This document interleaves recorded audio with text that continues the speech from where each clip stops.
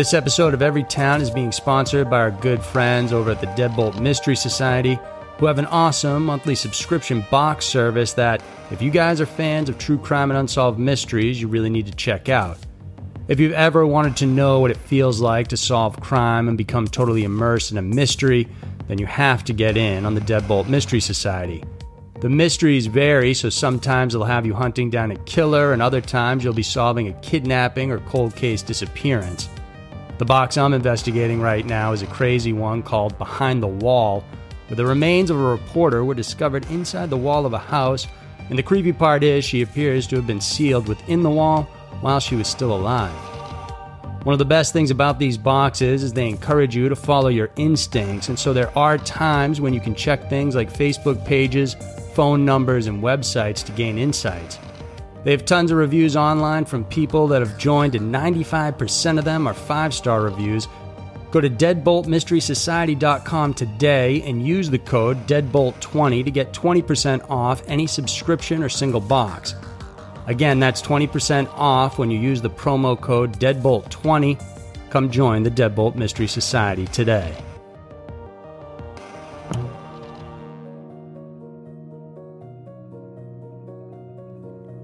Strange and Scary Mysteries of the Month, October 2020. Strange and Scary Mysteries of the Month is a compilation of the weird, disturbing, and downright baffling stories currently happening in our world. From UFOs to serial killers, ancient sites, mysterious creatures, and even ghosts. These are the Strange and Scary Mysteries of the Month for October 2020.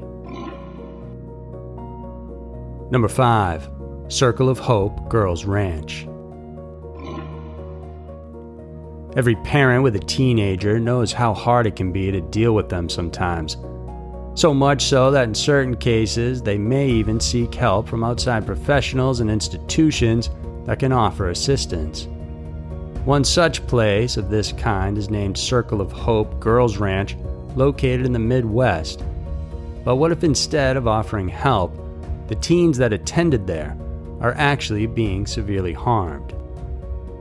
Circle of Hope was an all-girls boarding school near Humansville, Missouri, owned and operated by 71-year-old Boyd Householder, together with his wife, 55-year-old Stephanie, and their family. An archived version of their website says that they opened the ranch in 2006 to help girls who had made poor decisions in life. Offering care to those who wouldn't accept it from their parents or simply just didn't receive it, it was their mission to help them become God-loving and parent-honoring young people, and they also made note that the facility primarily used the Bible to teach and reform their clients. However, Circle of Hope was not a regulated rehabilitation center, and because of this, to say the least, they didn't abide by any governed standards. Thus, Mr. Householder was free to implement any kind of treatment he sought fit in reforming his young pupils. In a controversial expose, Amanda Householder, the daughter of Mr. and Mrs. Householder, revealed how she and the girls suffered harsh and degrading treatment methods doled out at the ranch. For instance, they would be made to stand facing the wall for hours at a time if they were disobedient. They were also made to walk around quacking like ducks as another form of punishment. Violence was encouraged within the camp. In an interview, Joseph Askins, a close friend of the Householders, said that during his visit at the ranch, he witnessed Boyd smacking a girl in the mouth, forcing one of them to chug water, and making another girl eat her own vomit. He also heard the man ordering the teens to assault each other, saying, "Knock her out, I mean it," which was recorded on audio. In September of 2020, 2 former residents of Circle of Hope filed civil lawsuits against the administrators for physical and sexual abuse. One of the women, who wanted to remain anonymous, claimed that she had been restrained for more than an hour before Boyd's German Shepherd attacked her sometime between 2014 and 2015. She was also forced to work outside in freezing temperatures, wearing nothing but a dress slip. The woman, who was just 16 years old at the time, also said that Boyd's son had sexually assaulted and raped her repeatedly. Meanwhile, the other Jane Doe claimed that Mr. Householder had also sexually abused her over a period of 6 months back in 2015. The school has since been shut down months after the allegations of abuse and violence came out. Daughter Amanda made a TikTok account where in the bio was the description, "My parents own an abusive boarding school for girls. This is my page exposing it." In August, all 25 girls living there were rescued by Cedar County authorities, but Mr. Householder remains free since there are only lawsuits pending and no current criminal charges. Number 4. Carla Walker.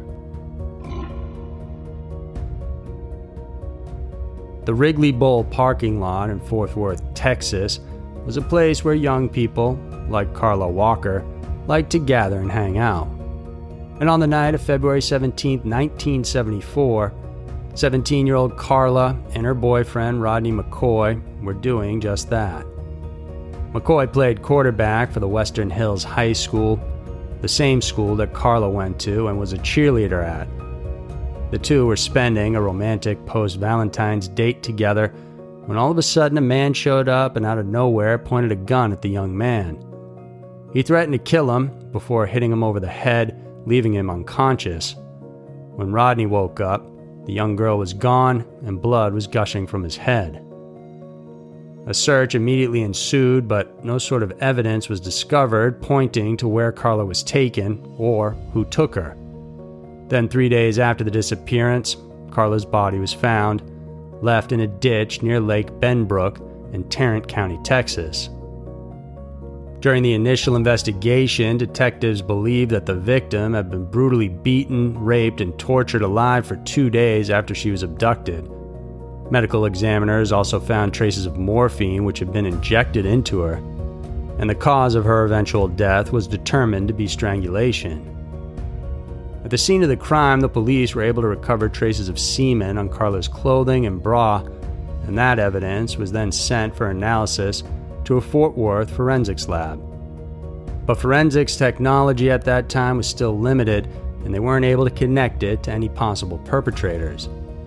Meanwhile, authorities picked up several suspects, including a man named Glenn McCurley. He was identified to be a person of interest back in 1974 for owning a .22 Ruger rifle, the same weapon that matched a magazine found near the crime scene. The suspect, however, denied the accusation, saying that his gun was stolen around that time of the murder, and he simply opted to not report it. He also told investigators that he was working overtime as a truck driver during the time that the crime was committed. With his alibis checking out, plus the apparent lack of evidence, detectives decided not to pursue McCurley again. So, with no further leads to work on, the Carla Walker rape murder case slowly went cold. For 46 years, her family was left devastated by her untimely death, and the Fort Worth police frustrated that they couldn't find the individual responsible for the heinous crime. Then in March of 2019, Walker's case gained renewed interest after detectives discovered a letter related to the murder. While this new lead didn't result in a direct arrest, authorities opted to forward the old DNA evidence to a private criminal forensic entity with the hopes that they could shed new light on the mystery. GED Match, a company that specializes in the science of forensic genealogy, hit a DNA profile match on McCurley. Unfortunately, this information couldn't be admitted into court as evidence, and so they turned to another company called Othram to finally seal the deal. On July 7, 2020, operatives procured new DNA samples from the suspect by combing through his trash. 2 months later, it was discovered that an item containing DNA material matched exactly to the male DNA profile found earlier on Walker's clothing. On September 10th of this year, police once again spoke to McCurley, who is now 77 years old, about his alleged involvement in the crime. The man yet again denied the allegations using the same old alibi. When formally asked for DNA samples, he complied. They were then taken to Othram for analysis, and 6 days later, it was confirmed that the swabs matched those on the victim's bra. Authorities immediately arrested the suspect, who is now being detained in the Tarrant County Jail with a bond set at $100,000. And after 46 years, it appears Carla's case has finally been solved. Number 3. Lawyer throws wife overboard. 62-year-old Lonnie Kokonktas was a prominent lawyer formerly practicing in Irvine, California. Back in 2006, he and his third wife, Miki Kanisaki, decided to go on a beautiful Mediterranean cruise. The two were already divorced but had reconciled and were planning to get remarried at the time the trip was made. And so, on May 21st of that year, they flew to Spain and boarded a ship that was planning on cruising down the coast of Italy. Lonnie had specifically requested for them to be placed in a room with a balcony, and 4 days later, they found themselves walking along the streets of Messina, Italy, one of the planned cruise stops. They returned to the ship later that evening, and this would be the last time Kanisaki was ever seen alive again. On that night, Lonnie strangled his wife to death and then threw her lifeless body overboard.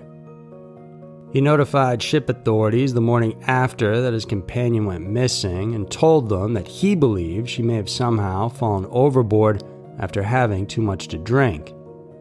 When later asked by investigators, he told them that he woke up around 4:30 a.m. to find her gone from their cabin.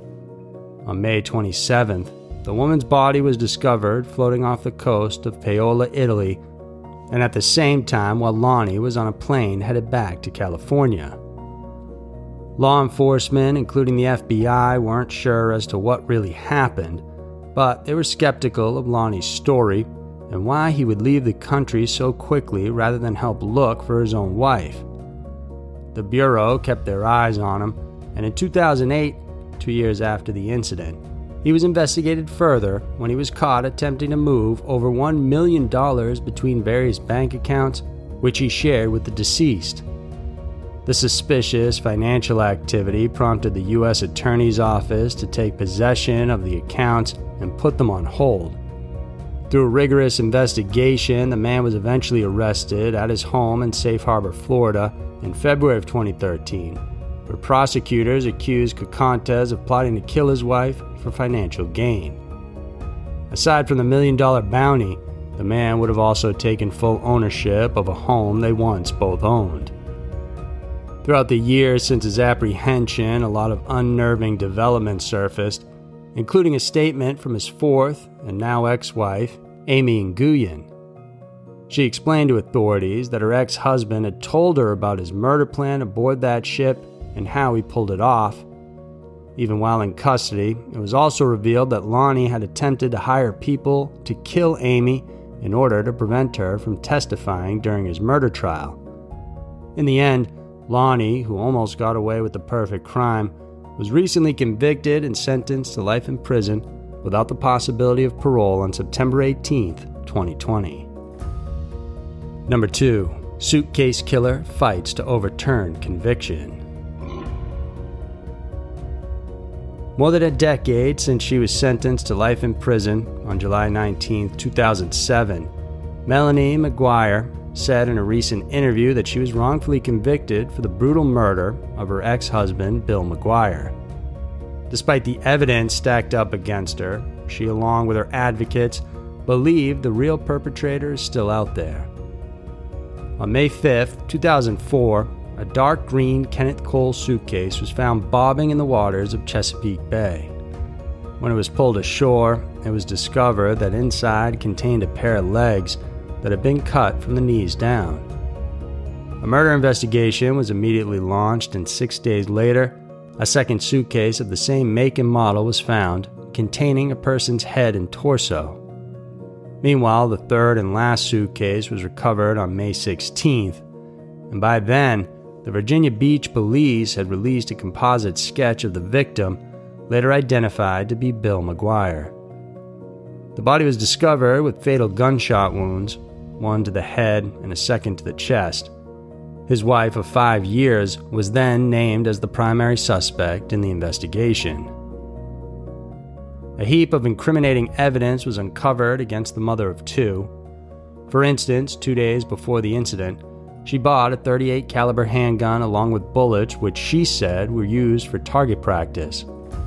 Coincidentally, though, it was the same kind of ammunition found lodged in Bill's body. Toll records also showed that on May 3rd, the woman drove overnight around Delaware, which is the night that prosecutors say she was out tossing the suitcases containing her dead husband's remains from the Chesapeake Bay Bridge tunnel.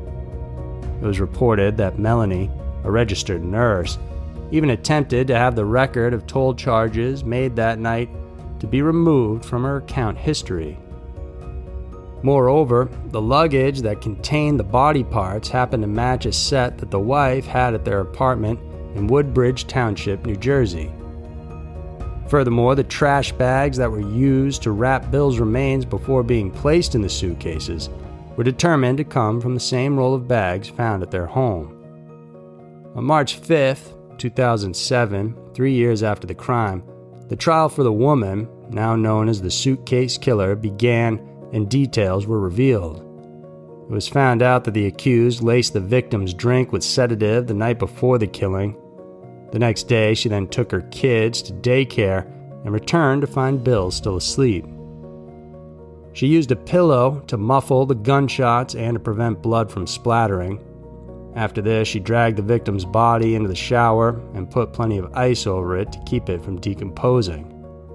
Later on that day, she picked up her kids and took them to her parents' home in Barnegat. She returned to their apartment and drained the body of blood before chopping it up into various parts and then placing them in the Kenneth Cole suitcases. On July 19th, Melanie was found guilty and sentenced to life in prison. The 47-year-old is currently serving out her term at the Edna Mahan Correctional Facility for Women in Clinton, New Jersey.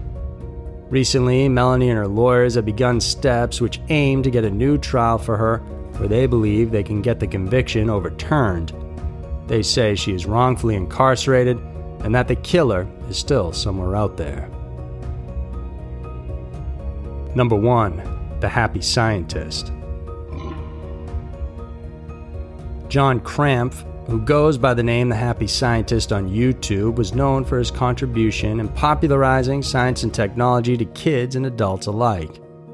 After attending the University of Tennessee and taking up geology, he pursued his career by working at the Pink Palace Museum and Planetarium in Memphis as an educator. This newfound passion in teaching pushed him to quit his job at the museum, and he began his mobile science education program where he traveled around the U.S. for 7 years. This one-man show, which he called Mr. Electricity, was rather well received as it began to garner widespread media attention. Aside from these shows, he would also do private performances for patients in select hospitals. During his stint as a traveling educator for Florida Power and Light between 2000 and 2001, he was able to engage more than 100,000 young students from 200 public elementary schools around the state.